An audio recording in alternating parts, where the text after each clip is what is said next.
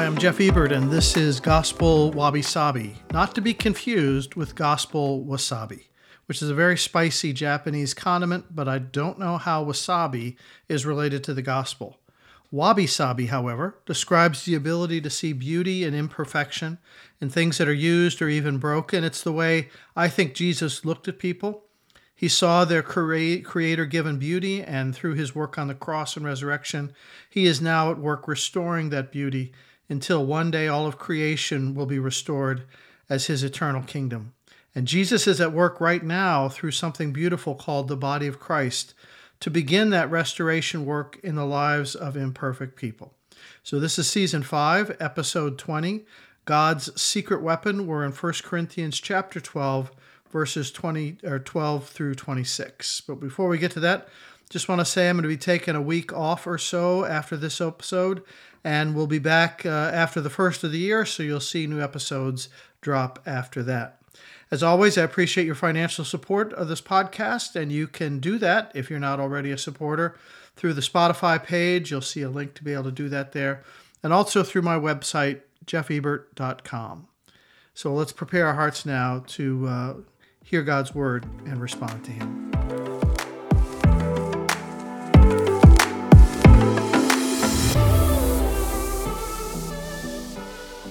A while back when I lived in New Jersey, I heard a story about a local guy who was into sports betting. He was gambling on the outcome of various sporting events, and he made a $200 wager with some bookie that the University of Michigan would win the NCAA college basketball championship and that Tiger Woods would win the Masters golf tournament. And he got really good odds, 50-1, which meant if he was right, he'd win like $10,000. Well, he was wrong on both counts, so he might as well have flushed that $200 down the toilet. 50-1 odds. That's not very promising. In fact, it's a sucker's bet. You're literally throwing your money away.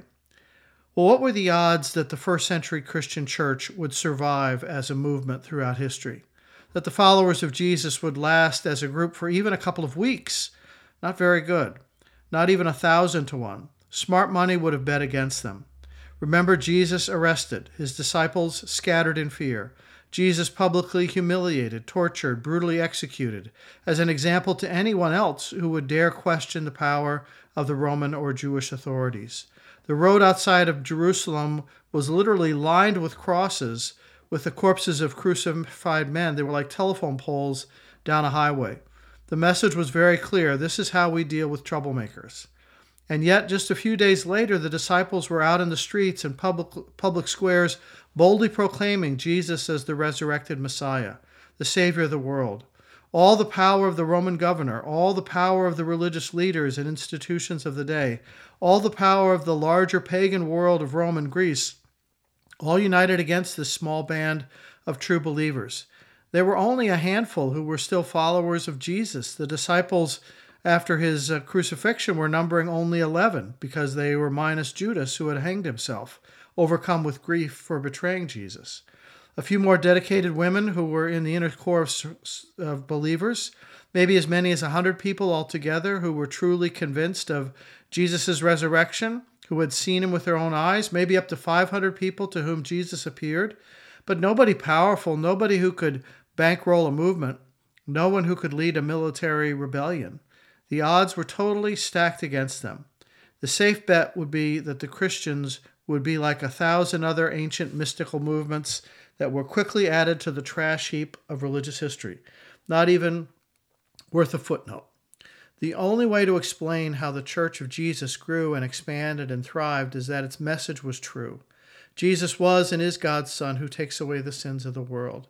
And the power of the resurrected Christ really was at work in and among those true believers.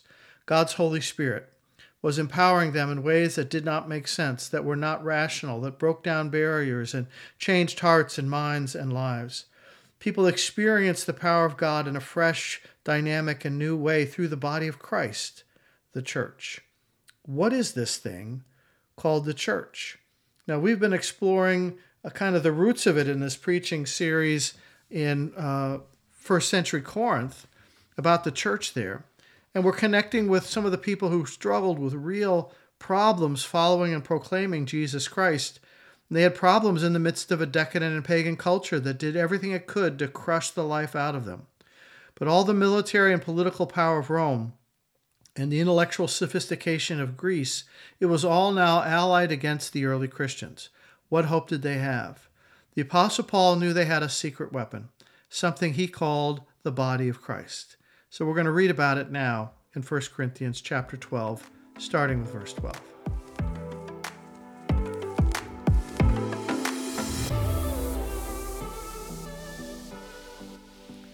Just as a body, though one, has many parts, but all its many parts form one body, so it is with Christ. For we were all baptized by one Spirit so as to form one body, whether Jews or Gentiles, slave or free. And we are all given the one Spirit to drink. Even so, the body is not made up of one part, but of many. Now if the foot should say, because I'm not a hand, I do not belong to the body, it would not for that reason stop being part of the body. And if the ear should say, because I am not an eye, I do not belong to the body, it would not for that reason stop being part of the body. If the whole body were an eye, where would the sense of hearing be? If the whole body were an ear, where would the sense of smell be? But in fact, God has placed the parts in the body, every one of them, just as he wanted them to be. If they were all one part, where would the body be? As it is, there are many parts, but one body. The eye cannot say to the hand, I don't need you. And the head cannot say to the feet, I don't need you.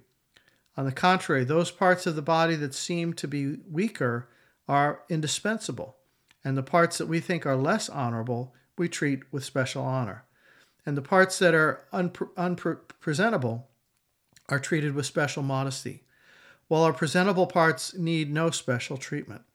But God has put the body together, giving greater honor to the parts that lacked it, so that there should be no division in the body, but that its parts should have equal concern for each other. If one part suffers, every part suffers with it.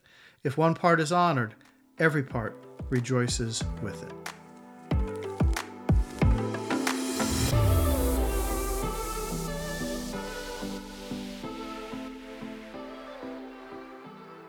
The body of Christ.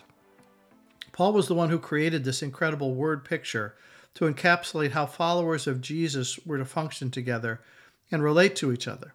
The phrase is so familiar to us now that we take it for granted. It's hard for us to grasp how innovative Paul was 2,000 years ago. This image of the body of Christ is an incredibly powerful metaphor of our common spiritual life together in Christ. Why did Paul call the church the body of Christ? He could have chosen many other images. There are many other images in Scripture about the followers of Jesus. Jesus gave us one in the Gospel of Luke, chapter 15. I am the vine, you are the branches. We could build a whole description of the followers of Jesus around gardening imagery. Or in 1 Peter chapter 2, Peter talks about the followers of Christ as God's building, where Jesus is the cornerstone and the teaching of the apostles is the foundation. We could more fully develop that imagery of a building to describe the followers of Jesus. In fact, Paul echoes both of those images in 1 Corinthians 3:9 that we've already seen. He wrote, you are God's field, God's building. He puts both the agricultural and the architectural together. Or if Paul wanted to talk about the complexity of how things work together, he could have used an image of an ancient machine, like a chariot, like God's chariot. It's a primitive machine by our standards, but still, it would illustrate the effect of working together of many parts. Why choose the body of Christ? Well, this isn't taught anywhere in Scripture perhaps, but this is just my opinion, that the differences between the image of the human body and the images of a field, a building, or a chariot are many. You see, a body is alive. It's not static or mechanical. It's not a machine per se that cannot move on its own. It's a living and growing thing, a dynamic system that interacts with its environment. And the human body is flexible. It has movement. It bends and twists. Think of how many muscles are involved in simply bending over to pick something up off the floor. This is an incredibly complex movement, how difficult eye-hand coordination really is. For your brain to see something, identify what it is, transfer instructions through your arm to your fingers to pick it up, or just the fine motor skills required to pick up a nickel.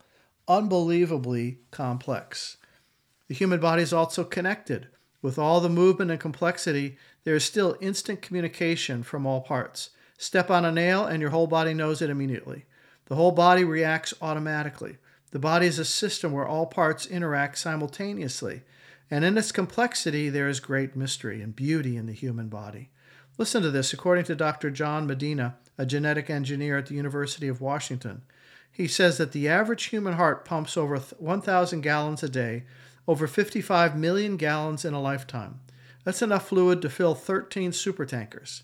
Your heart never sleeps, never stops beating. 2.5 billion times in a lifetime. Your lungs contain 1,000 miles of capillaries. Each second, over 100,000 chemical reactions occur in your brain. Our human DNA consists of about 2,000 genes per chromosome. 1.8 meters of DNA are folded into each cell nucleus. A cell nucleus is only 6 microns long. This is like putting 300 or 30 miles of fishing line into a cherry pit.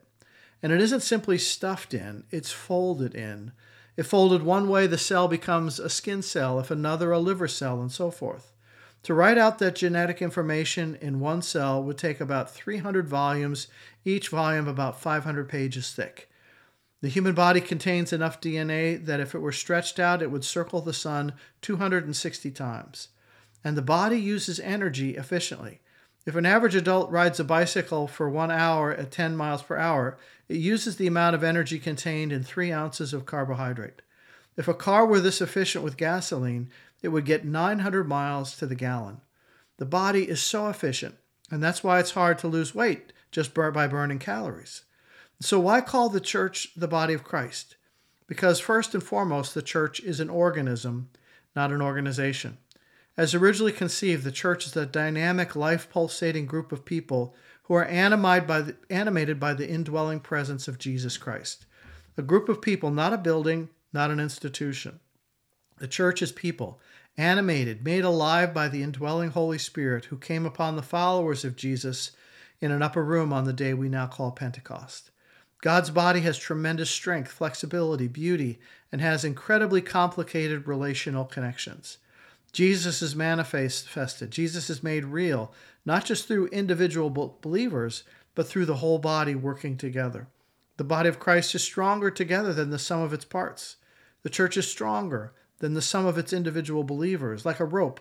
Rope finds strength by weaving together many small strands. That's how believers find victory in the face of a faith-crushing culture. We are woven together into the body of Christ. Of course, there are so many sad stories of the church gone wrong, no doubt about it.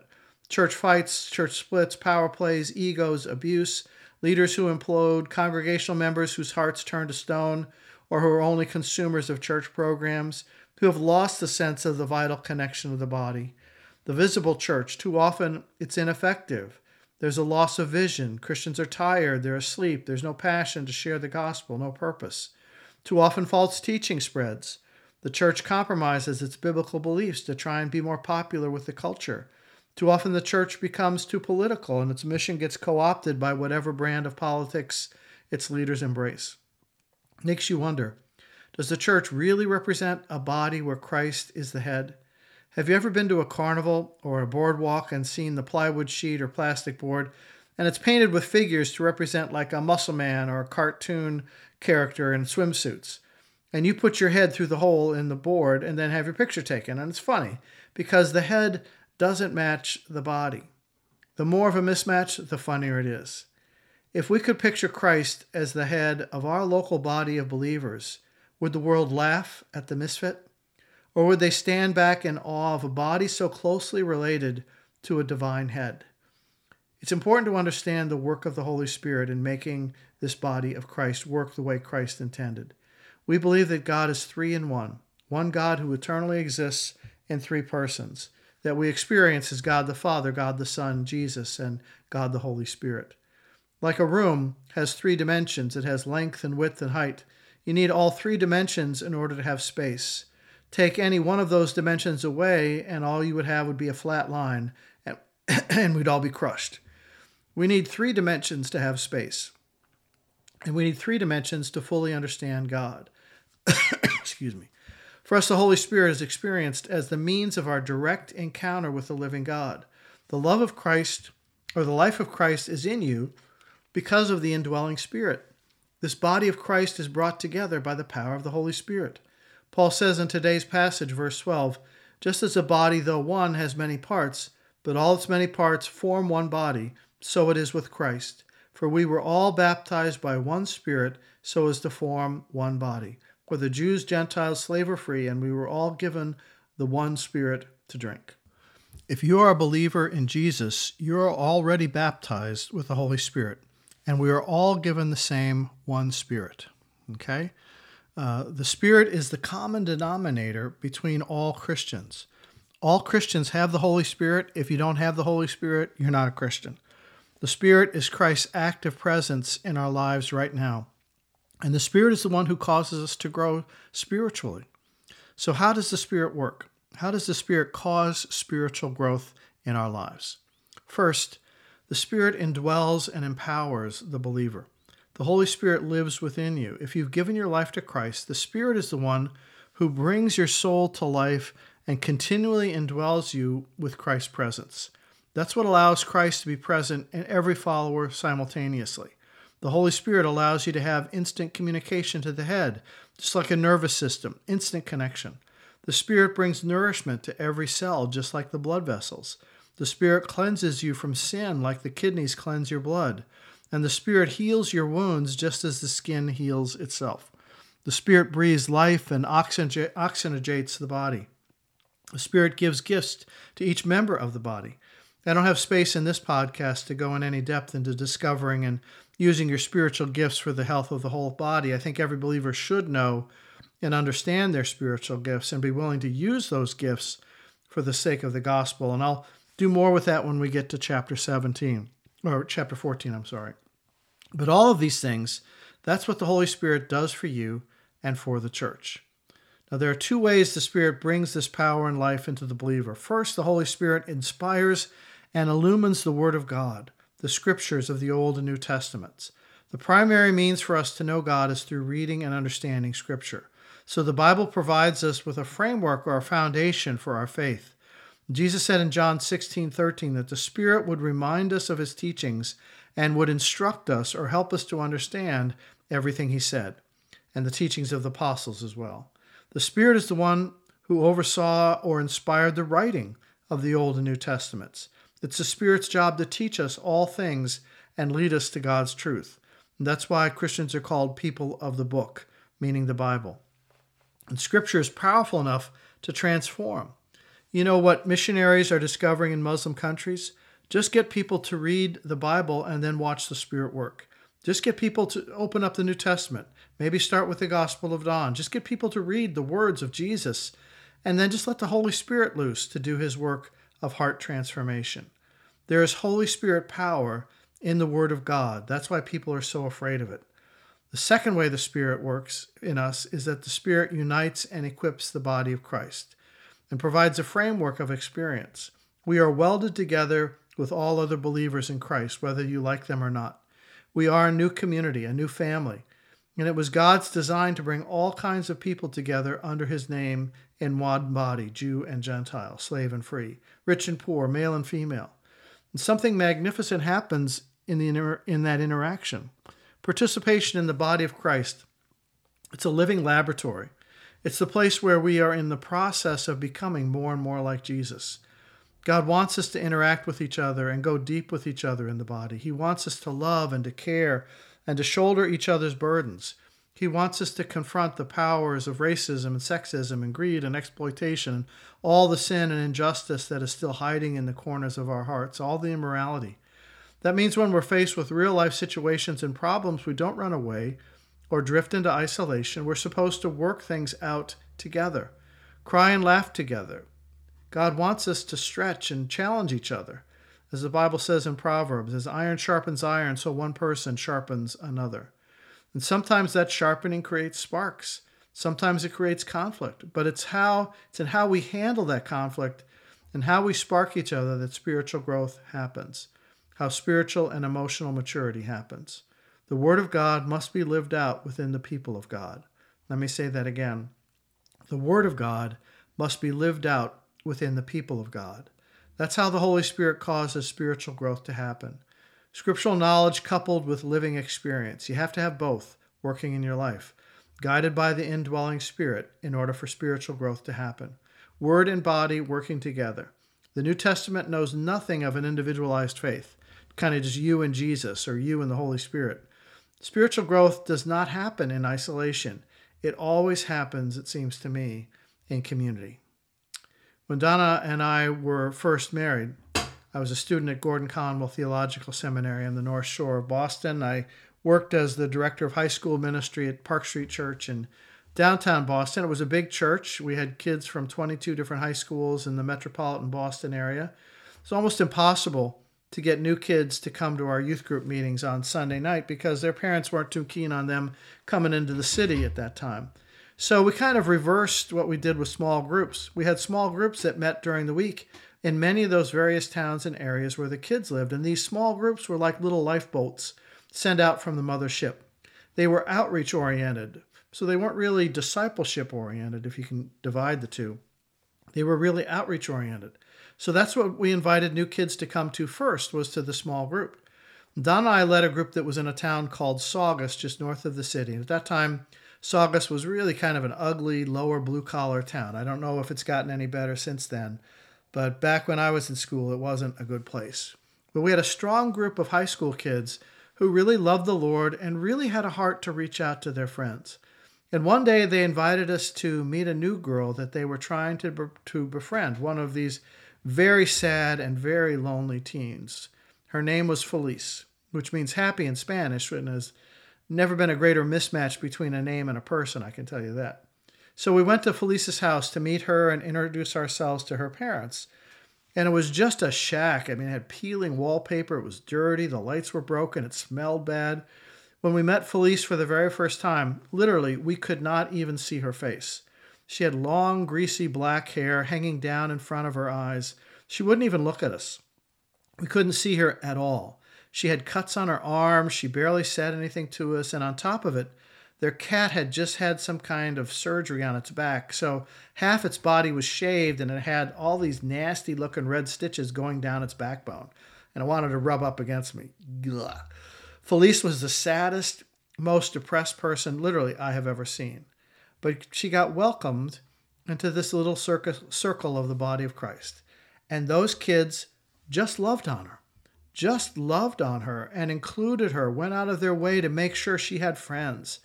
They treated her exactly how Jesus would have wanted them to treat her.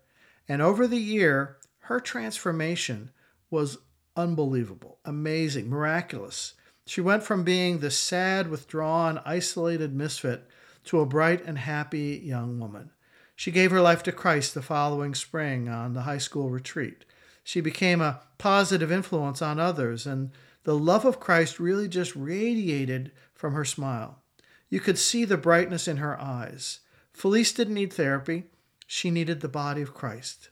She needed people who loved Jesus and who would share that love with her in sacrificial ways.